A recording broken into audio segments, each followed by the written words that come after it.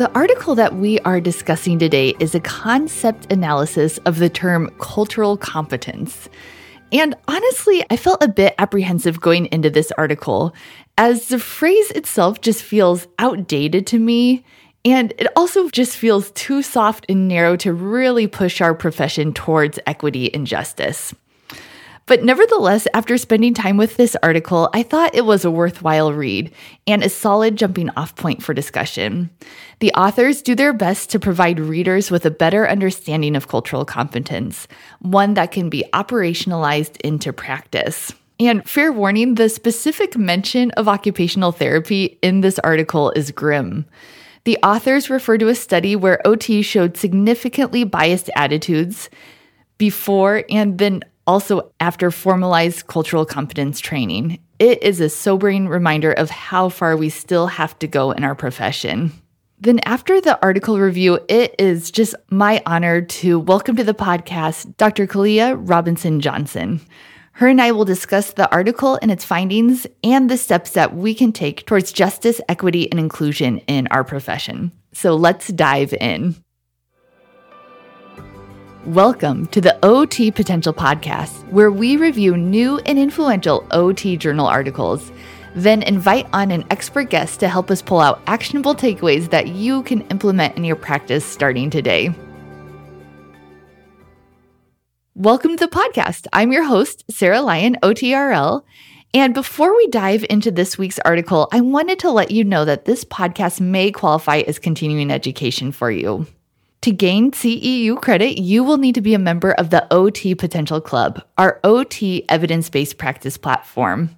After listening, all you'll have to do is head into there to take a test and earn a certificate for your time today.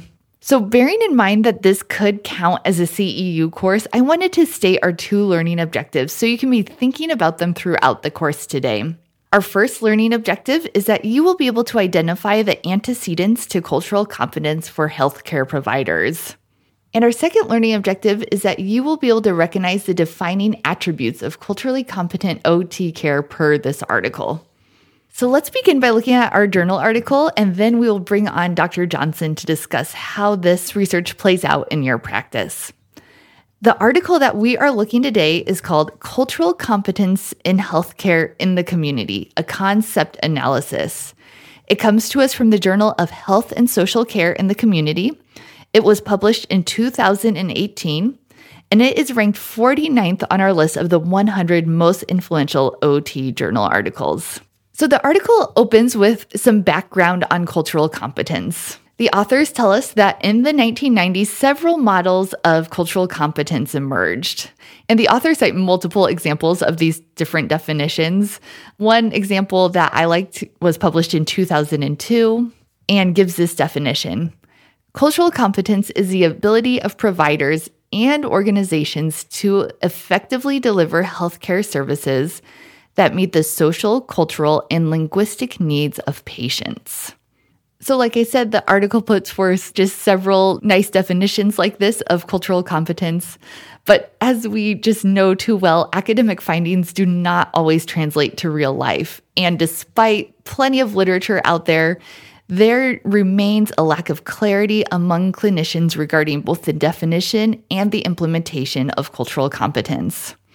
The authors point out that we seem to have arrived at a place where cultural competence is considered essential, and in some cases is even supported by policy. But unfortunately, there is little to no direction on how exactly to translate cultural competence into practice. How do we ensure that healthcare professionals understand and address differing cultural needs so that we can deliver great care? This is a big question, and there is no easy answer. And to complicate this further, we've actually learned in the past decades that there can actually be pitfalls to focusing on cultural competence. The article really hones in on one specific pitfall. The authors tell us that being aware of cultural differences does not automatically lead to positive changes to cross-cultural care.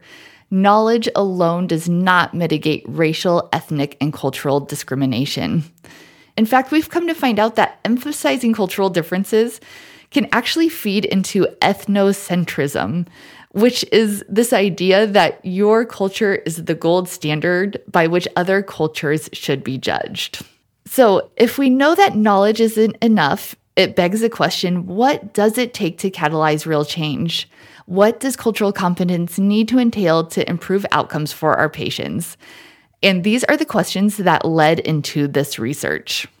So turning to the specific intent of this paper, the authors contend that a better understanding of cultural competence could assist healthcare providers to engage in culturally appropriate care and to attain positive health outcomes. Therefore, they sought to carry out a concept analysis with the following aims. 1, they wanted to identify the theoretical and operational definitions of cultural competence. And 2, they wanted to identify the constructs that make up cultural competence in a community setting, including the antecedents, the defining attributes, and the consequences. So what were their methods for doing this? The authors undertook a systematic review of literature to find articles that discuss cultural competence in community health. In their search, they also included these related concepts: cultural safety, cultural knowledge, cultural awareness, cultural sensitivity, cultural humility, and cultural skill. Then they used the papers that they discovered to perform a concept analysis. The hope of a concept analysis like this is that it can provide a shared understanding about the core aspects of a behavior to make it actionable. I think that the steps of the concept analysis that they undertook are super interesting, and I definitely refer you to the article in the methods section to read about the process in full. But for our purposes, we're going to move straight into the results. And the authors found 26 articles to be included in their concept analysis.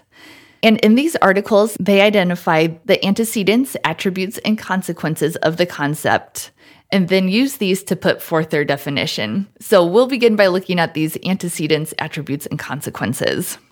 So starting with the antecedents, the authors found these preconditions that they contended must be present for cultural competence to emerge. There are 6 antecedents, and I'm going to just read through them and say a sentence about each of them from the article. The first is openness, which they describe as being curious enough to want to learn about other cultures.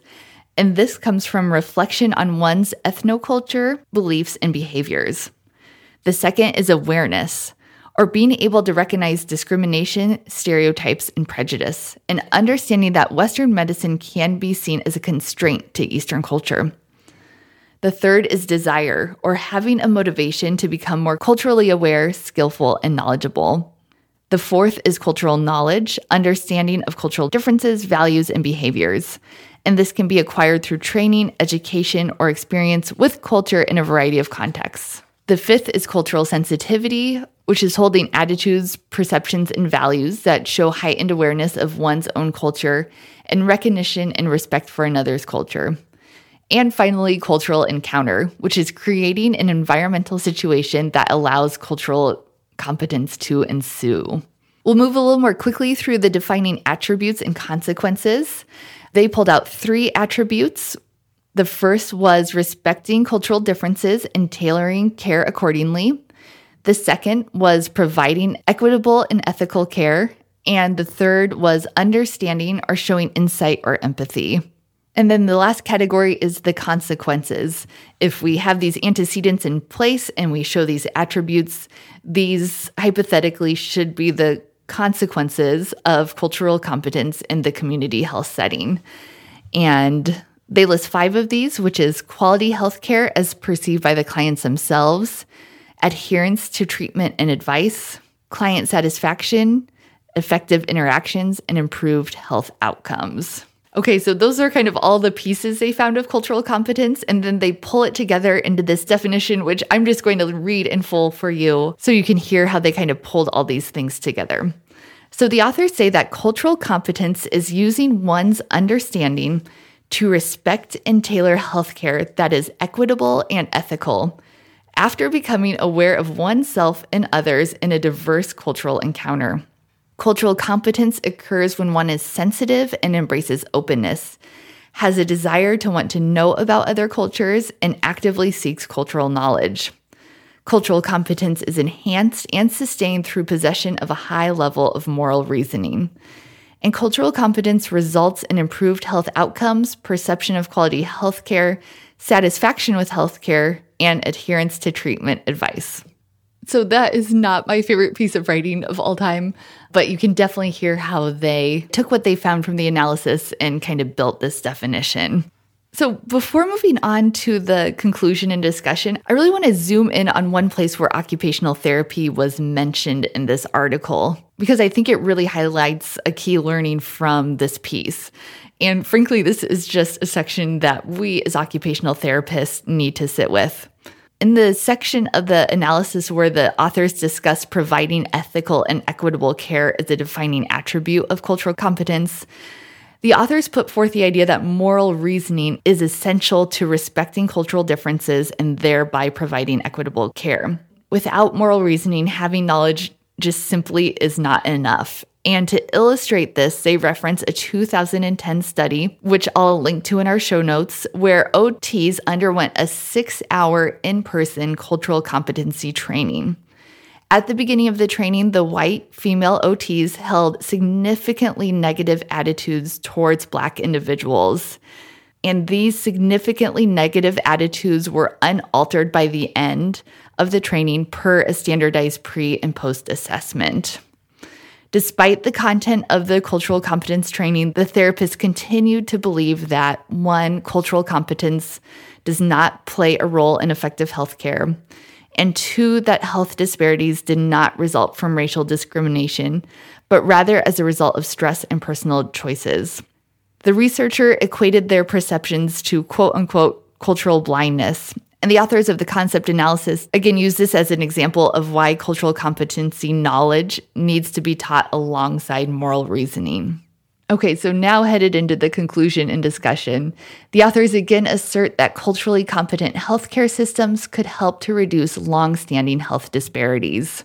They put forth their multifaceted definition of cultural competence, and they actually have a nice graph of it in the article too that I recommend you look at.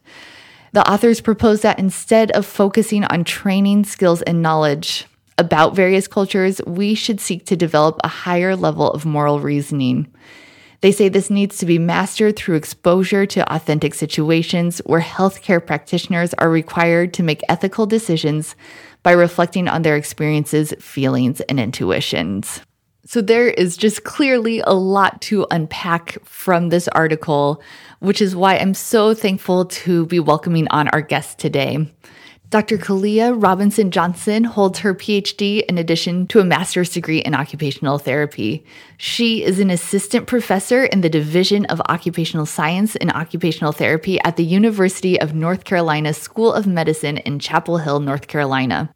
She also serves as an affiliate research faculty at the Virginia Commonwealth University Center for Cultural Experiences and Prevention in Richmond, Virginia. Broadly, Dr. Johnson's research focuses on health services access and participation with racially minoritized individuals with intellectual and developmental disabilities, as well as developing culturally affirming interventions that can support their community engagement. Additionally, she is involved in research aimed to address pathways to occupational therapy for African American students and racial equity in occupational science and occupational therapy curricula. Her work is informed by 15 years of experience spanning Georgia, North Carolina, and Virginia. She is also the co-host of the Dr. Thoughts podcast, which has been one of my favorite podcasts to listen to recently. I'm always inspired when I hear her speak. And like I said, I'm so thankful that she is with us today. So without further ado, I will patch her into this podcast. Welcome to the podcast, Dr. Johnson. It's great to have you. Thank you so much. Glad to be here. I'm so thankful you're here to talk about this topic today. I think there's so much power in words and the language that we use. And I'm really looking forward to unpacking this term and what's helpful about it, what's not helpful about it. And I'm especially thankful to be talking to someone with a PhD who is accustomed to looking at research like this and kind of dissecting it for us. Though, yeah, thank you for being here. Yeah, no, excited to dive into this topic with you. It's a timely one for sure. Yes. Before we turn to the article, I wanted to learn just a little bit more about you and ask how you found OT in the first place. Yeah, well, thanks for that question. I didn't find OT. I think OT found me. That's, I think, a common story we hear from people in the profession. I first heard about occupational therapy after my father had had a stroke. He had one that affected his vision and memory, and OT was part of the evaluation team that took care of him and everything at Emory University down in Atlanta. And mind you all, this was years ago, like I was in high school, so some time ago. And, hadn't heard of it before and was like, oh, this is really interesting and different, sort of tucked it away in the back of my mind. And when the opportunity presented itself in high school to take some health profession courses, I forget the actual title, but did a little more research on occupational therapy. Learned that there was a school that was a little over an hour from where we lived at Brenau University. And so I decided I would apply to the program. Now, it was the only OT program that I applied to. I was very much set on going to college to major in clarinet performance of all things. Oh, wow. Yeah. Talk about taking a complete left or departure from my plans. It's a huge surprise to my parents for sure. But as fate would have it, Brenau gave me the most scholarship money. I was like, well, OT seems cool. I think I'd like it. I'm going to try it and see, and loved it, stuck with it. And so I'm glad that I decided to apply to that program on a whim because I wouldn't have it any other way. Absolutely love being an occupational therapy practitioner. Oh, that's awesome. I love stories where people get to see OT in their personal lives and how impactful that is, especially early on. And I think that's what draws so many of us to the field. Though I am a little sad you're not a professional clarinetist, though, too. I continued to play for a little bit, but, finally put it down really before going back to school to get a PhD. So I sadly have not picked up a clarinet since. Need to change that. Get back to those. Yes, yeah. Get back to that occupation that I love. So that's how you found OT. And tell us a little bit about the work that you're doing now and how it relates to our topic today.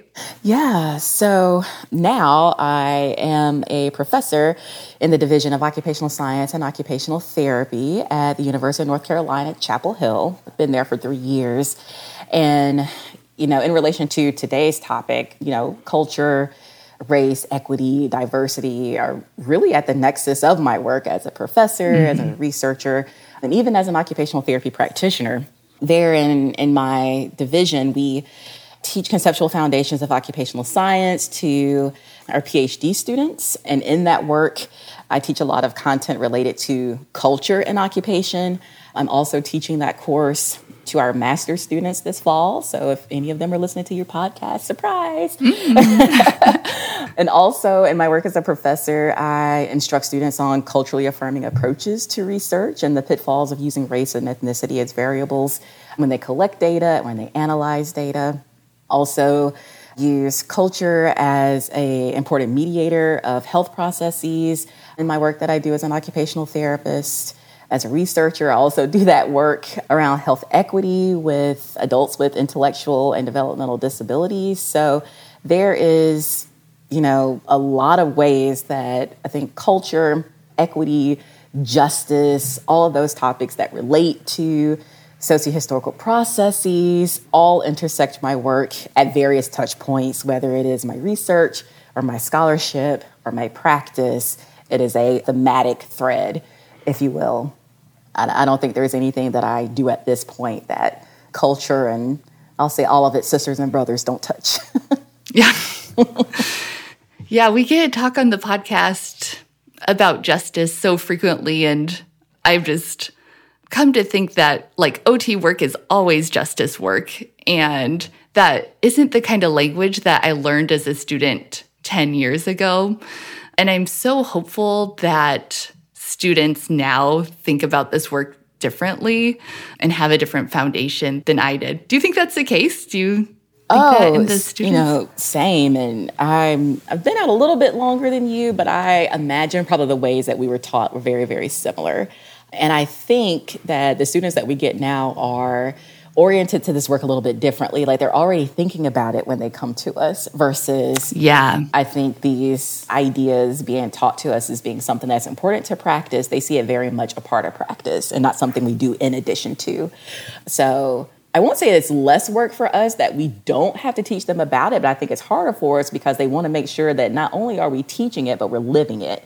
You know what I mean? They don't want to just have somebody who's sort of speaking to the issues in the classroom. They want to know that we write about it, that I'm conscious of it when I do my actual work, when things are happening in our community, that they see us and that we're visible. When it's time to advocate, that we have presence. And then anybody, us included, that have some sort of a platform, that it is evident that it's something that we actually believe in and not just these little additives that we sprinkle on here and there in our work.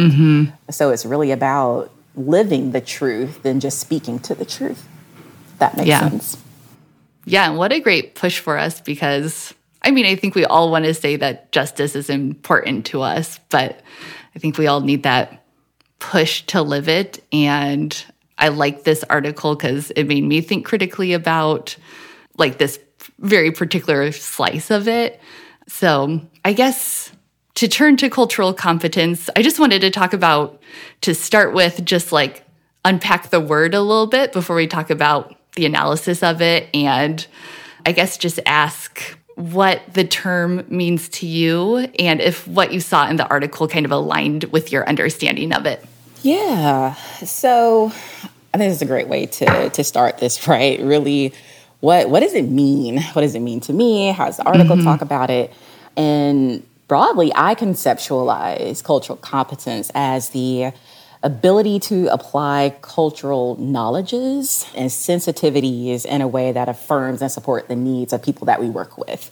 And I'm going to back up and sort of point to the fact that I say knowledges because there are multiple ways of knowing even within cultural groups, right? So using multiple knowledges and sensitivities to affirm our diverse populations. One of the issues, though, with the term is that kind of like occupation, right? There's no one accepted definition or universal definition that everybody uses and understands. And so consequently, the way that we sort of apply it and understand it is really based on our own theoretical, professional, and moral orientations.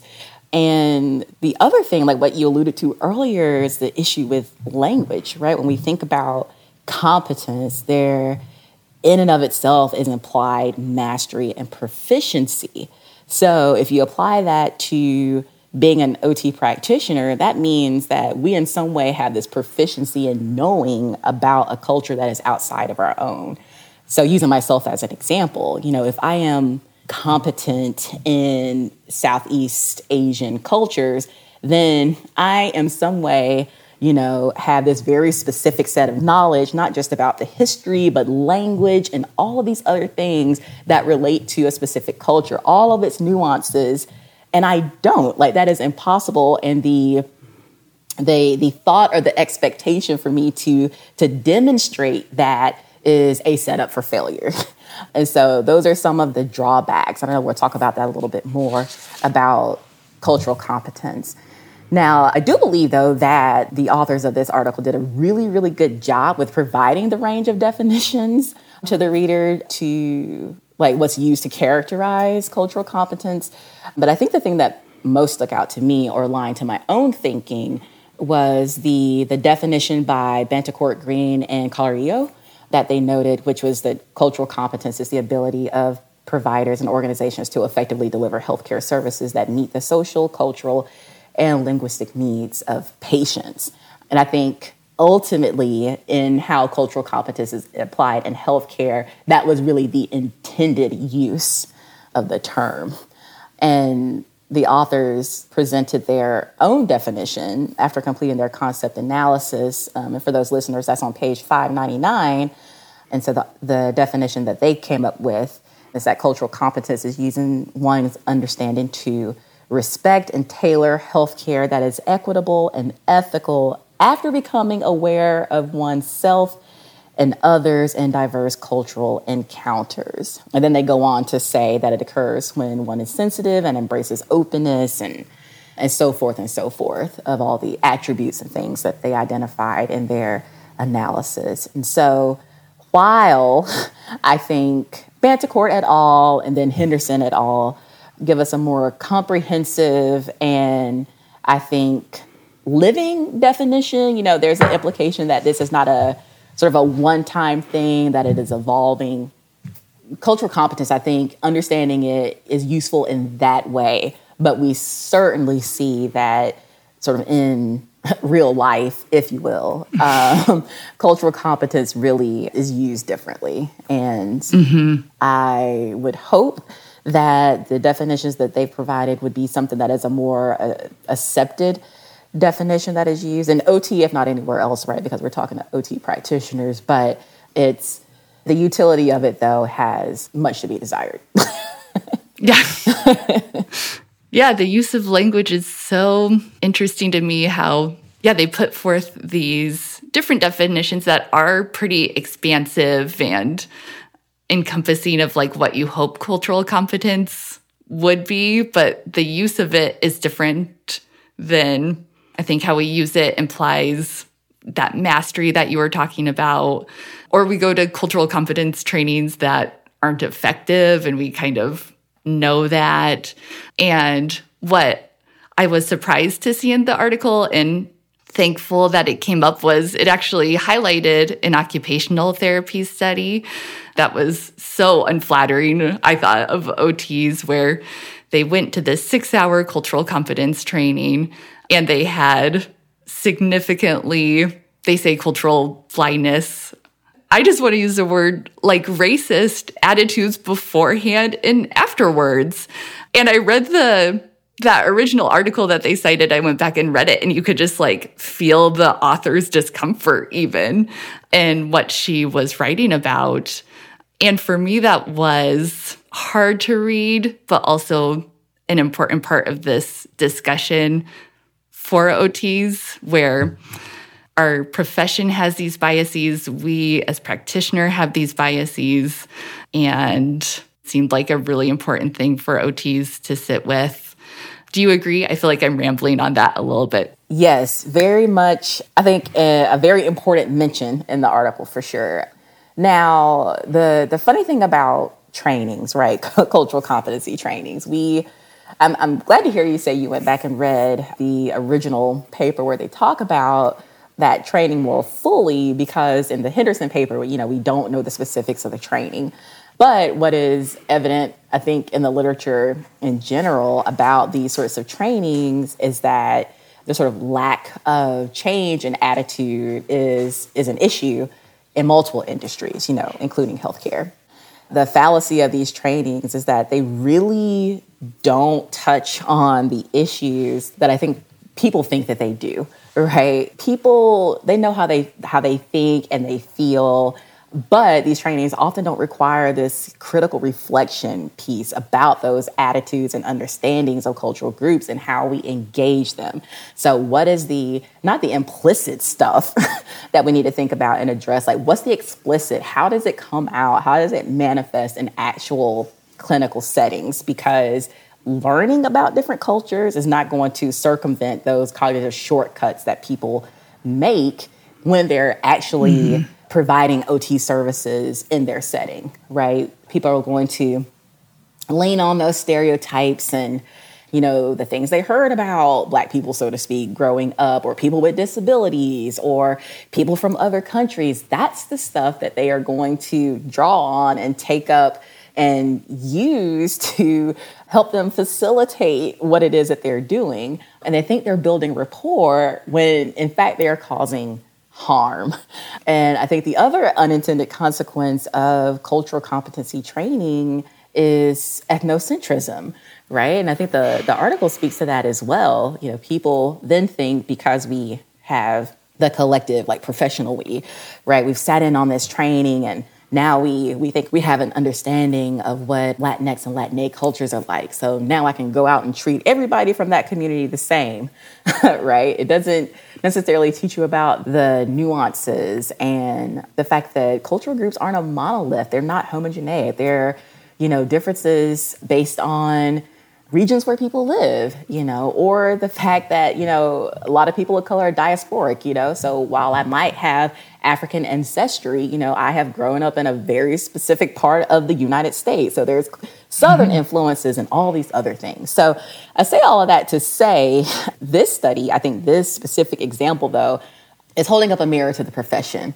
right? Yeah. Like, I am honestly not at all surprised by what I read. I, experienced it too much personally in the profession, but I think what it does highlight, though, is that, one, these trainings don't work, right? Until we are really providing the sort of structured learning that speaks to racism, like you mentioned, and not being afraid to call a thing, because that's exactly what it is. Some of that, I'm sure, was the journal saying, you can't use this term, because that happens too. There's a lot of policing around words and how things are published. And we have very much been functioning in that space in occupational science and occupational therapy as well. And there's an article written about that by Brenda Began about how much editing happens and words like racist and racism being taken out. But that's an aside.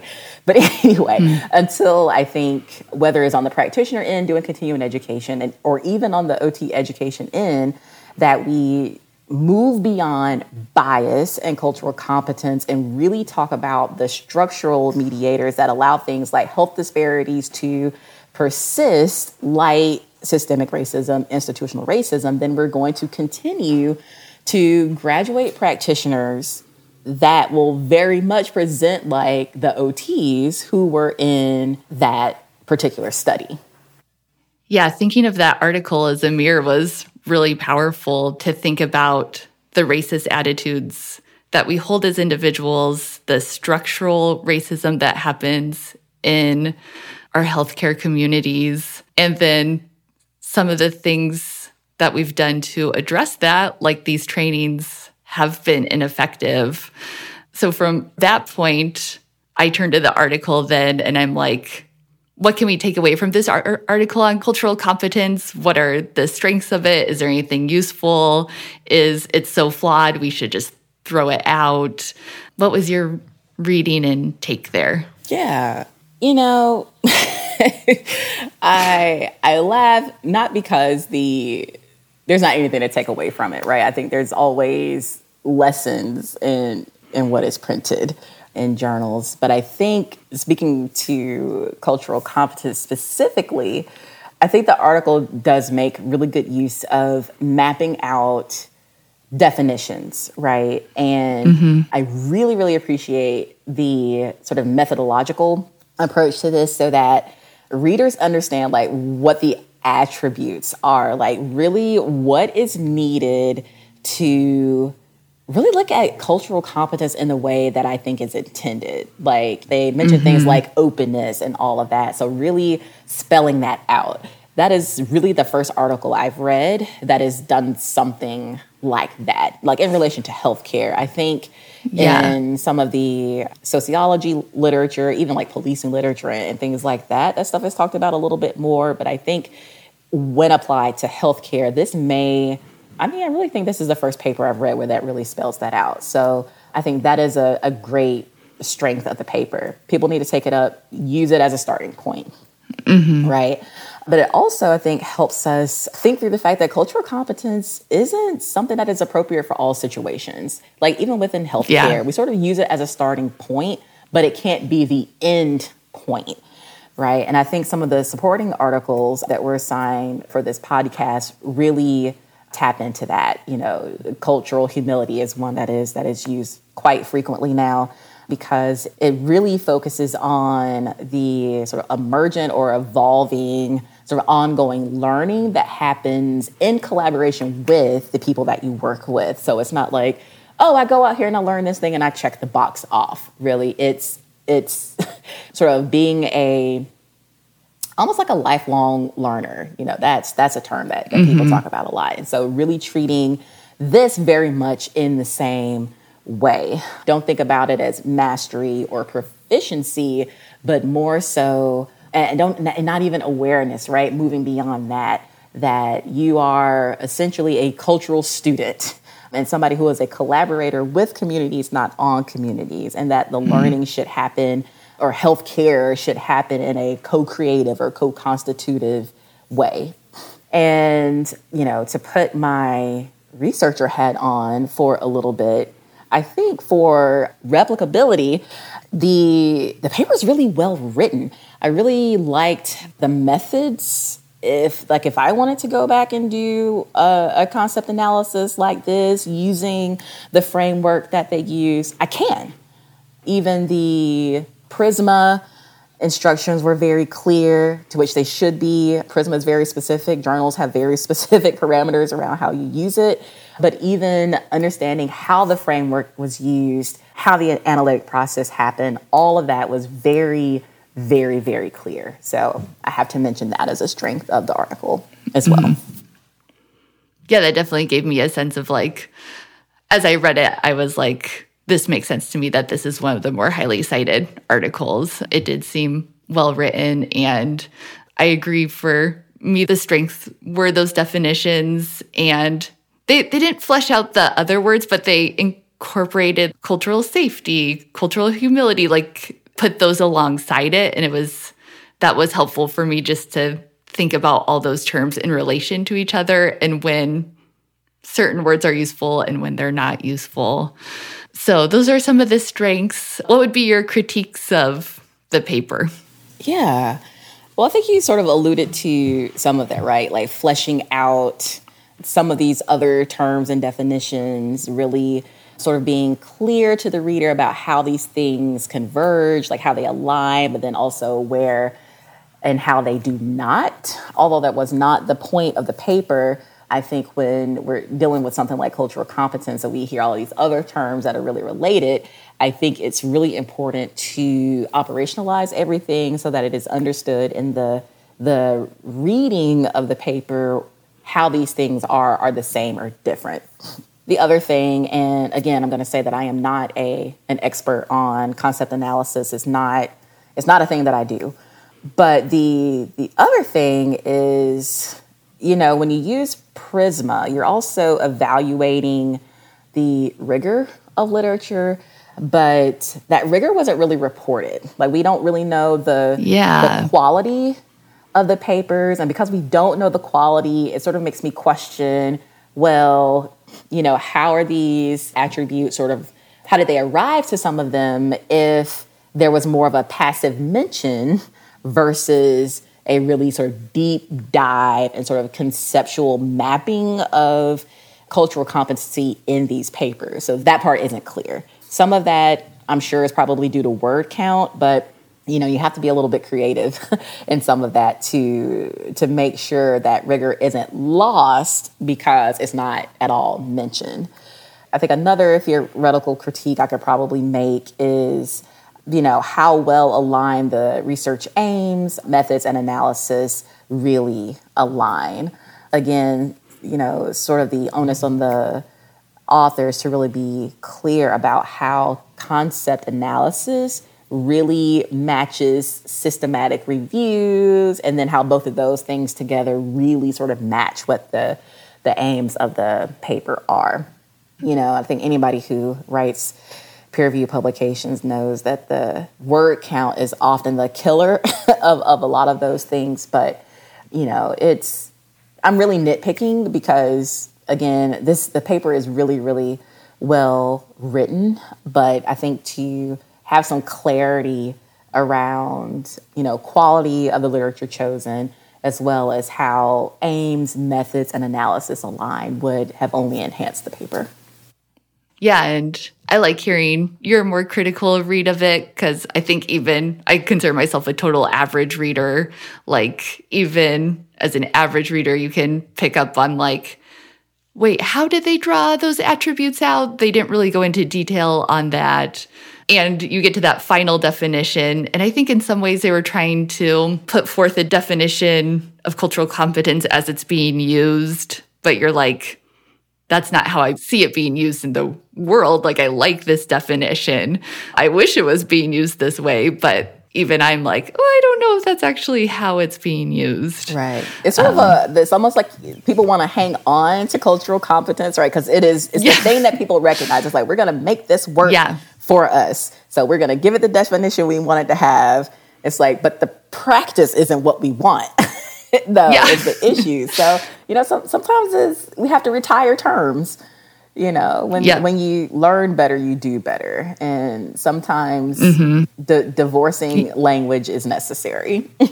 Yeah, this is like kind of off the top of my head. They made it more expansive, but the word itself is really narrow. And I can see very a narrow utility for it. I think sometimes in myself even, I'm like, I have the responsibility to know this basic information about someone. I have to get baseline competence in this.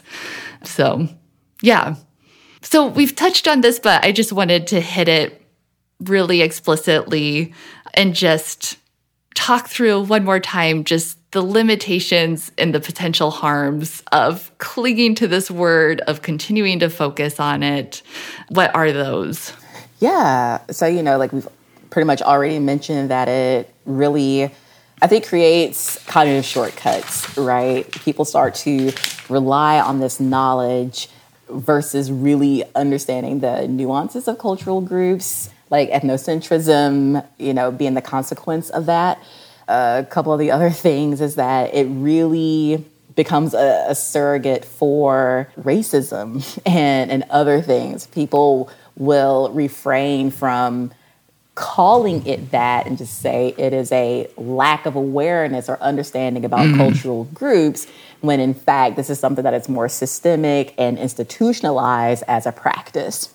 And another supporting article that you have from the American Journal of OT, that moving from cultural competence to cultural humility in OT, the author, I think, really outlines exactly what you're asking and the potential harms. And what she has outlined is that cultural competence really focuses on emphasizing knowledge about cultures, right? Just learning that basic information about groups of people. It expects providers to be adept and knowledgeable, right? It's almost like learning the test, right? I'm going to learn this information so that, when I have to confront this particular group, I know that I'm always going to choose B as my approach to my assessment and intervention sort of thing. Focuses on differences between cultures, right? Again, it doesn't focus on the within differences. Treat cultural groups as a monolith. She also says that emphasis is placed on personal culture and how it differs from others, but does not typically delve into the prejudices and implicit bias. And I really think the language here is really, really nice, because what she really probably should be saying is that it focuses on differences without really pressing people to understand their own, not just prejudices, but racist views. And when I say that, this is not to just put it on, non-people of color, because people from minoritized backgrounds are also socialized this way, can take up racist ideas and cause harm in the clinic, or not just clinical setting. I work in a medical school, so I say that a lot, but in practice settings, right? So imparting those racist views on our patients. And the last thing that she mentions is that cultural competency is generally silent on issues of power, and that's within and outside of healthcare. So again, a very limited and narrow focus. It doesn't give considerations for power differential between the healthcare provider and the healthcare consumer. It doesn't talk about, health systems and how they position people in health systems, insurance, and all of the other things that really impact how we provide care in culturally affirming or culturally competent, right? Because that's what we're talking about, ways. And so I really encourage people to keep this in mind too, for when their employers or, OT continuing ed providers say that, hey, we're going to make this cultural competency training available to you. Keep these things in mind. Yeah. Oh, yeah. Hearing you talk just makes me, now I'm flipping back to like, I never want to use this word because I think thinking about power, the term itself to me like plays into this dynamic of like, I solve this through like getting more power and knowledge that I like save the situation with. I don't know. Do you think that's like the implicit idea of the term? Like, it's almost like it's perpetuating the cycle by situating the power within the individual versus like shared power. No, it makes complete sense, right? Because another part of the article doesn't talk about this, but another issue with sort of doing these trainings is that we go back into these environments where structurally, again, like the consumer or the patient is sort of treated like almost infantilized, right? We do on and fix and tell what to do versus people sort of being in charge of their care and being collaborators in their care, right? The professional, and I'm using air quotes, people can't see that. Or so the people that are wielding all the decisions. And I think to truly create a health environment that is affirming, that is inclusive, that is competent in those ways, right, requires the licensed folks to get out of the way, to not see themselves as experts of other people's bodies, to really challenge the healthcare system in what they consider to be things like compliance or not, and sort of dismantle what we've been doing, because business as usual, one, is keeping people disenfranchised. And when they're disenfranchised, they remain sick because the system is set up that way. And I know this sort of is going a little bit beyond, I think, the purpose of the podcast. And, you and I could have a whole nother episode just on that alone. But the power sharing part of healthcare is almost non-existent because of that. Right, it places the practitioner, the clinician, in a position of power over people instead of allowing people to be the experts of their health, right? The drivers of their health. The healthcare system is just not set up that way. Yeah, and for us as practitioners to admit that there are definitely times where we've done harm historically and we continue to do harm because of that. That's, as people who went into a helping profession, that's hard to admit, but I think that's where we need to start. And that comes up, I'm thinking about ABA right now too, and some of our discussions on autism, and it's the same discussion. It's the same problem, this power dynamics. So what we're doing, a lot of what we've done isn't working. What's one thing that you would recommend that OT practitioners can do differently after listening to this discussion? Yeah. Well, I kind of already mentioned one before with sort of naming the harms of cultural competence from that one article, right? Sort of keeping those things in mind whenever you are sort of confronted with taking a cultural competency training, right? Or asking those questions about like, well, who's offering it, right? Who's included in the training and who's not? Like, pay attention to that. Who's not present? Whose voices don't you hear? What are the objectives? How is culture even conceptualized? How is it contextualized? And in answering those questions, like, what's harmful in that? And honestly, I wish we would ditch cultural competency altogether, ditch the trainings, and really focus on understanding systems, how occupational therapy functions in systems, how we perpetuate harm. And I think once OTs can grapple with that we as a profession also engage in this behavior and consequently can perpetuate the same sort of cultural assaults that we try to avoid, then I think we can move forward. But I also hope that, listeners do their own research. I think, you have provided a great starting point for people, literature that they can read, but there's so much more out there that can inform your practice.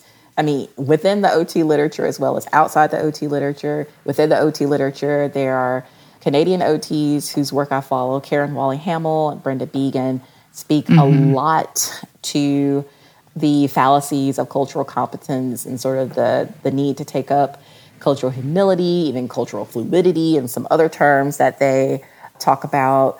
And then there's a recent paper in the Journal of Occupational Therapy Education by scholars out of University of South Dakota about how to learn to be more culturally affirming and using that in the educational process. So if nothing else, just like earlier I mentioned about sort of being a student of this work, is engaging in regular inquiry, right? And reading about this topic.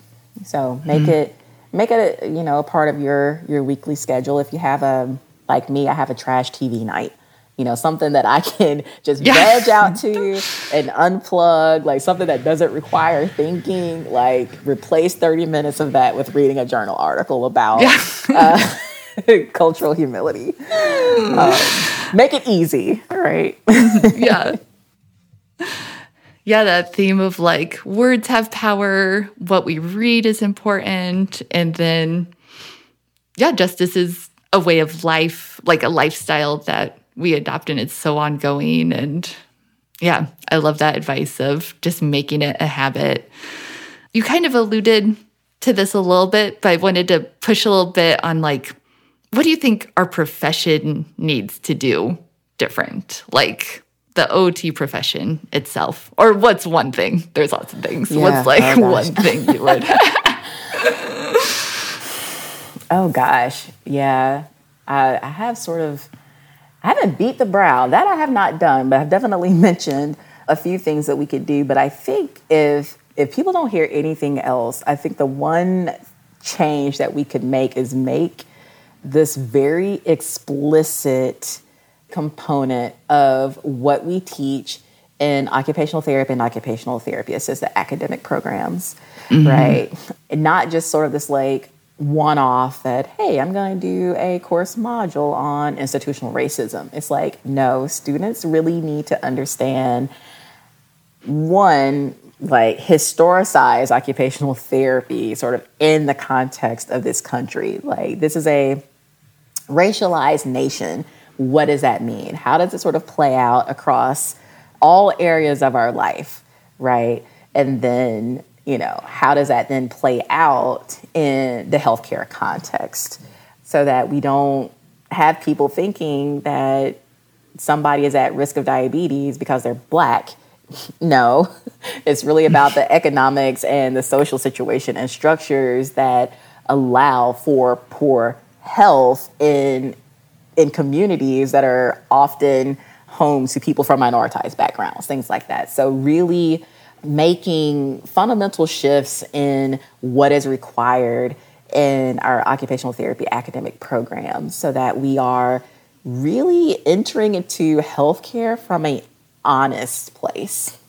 Yeah, I want the students of today to come out of their programs so much better prepared than I was. And I think I feel hopeful. We are like moving in that direction. I want it to be like faster and yeah. I want more of it. Like I see the changes happening, but it doesn't feel fast enough or enough. But yeah, that's a good push for us individually and for us as a profession. I can't believe this. We are down to our last couple of minutes already. Are you up for doing a couple rapid fire questions? Sure. Yeah, let's do it. Okay. Yeah, let's do them. How do you usually describe occupational therapy to someone? Real quick, one sentence that, is the use of meaningful or purposeful activity to develop, sustain, or remediate skills that enable participation. Boom. Oh, that's good. Is that memorized? That's like I have been saying those exact words since like 2006. Whoa, that's really good. Elevator speech. Y'all are welcome to use it. Yeah. I wanted to ask what your favorite OT like treatment or support to deliver has been when you've worked clinically. Oh gosh. There are a lot, because you really just get to be creative when you do some community-based work. Really, you should be creative anyway, but that's an aside. But one of the things I really, really enjoy, because I consider myself a foodie, is cooking skills curriculum. The American Association on Intellectual Developmental Disabilities has one about teaching cooking skills to adults with IDD. And so I really, really, really enjoy any sort of cooking curriculum. It's my favorite. Oh, that's awesome. Yeah, when I think back on specific treatments, I'm like, I remember patients and what we made. Like there's something really special there. I agree with that for sure. What's something that you've read recently that's inspired you as an OT?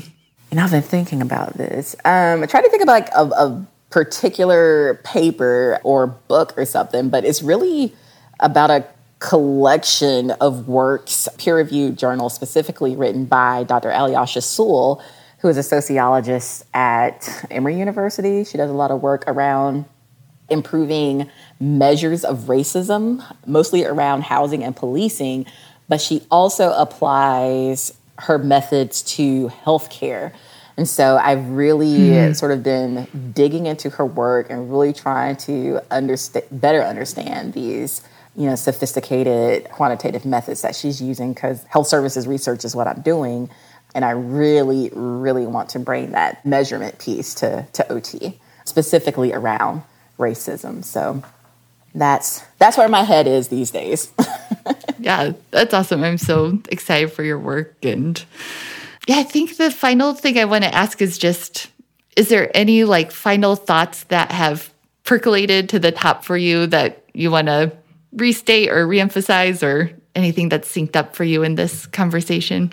Yeah, I think the last thing I'll say is that, this kind of work, right, becoming more culturally affirming in your OT practice is not something you're always going to get right. And you have to be okay with that.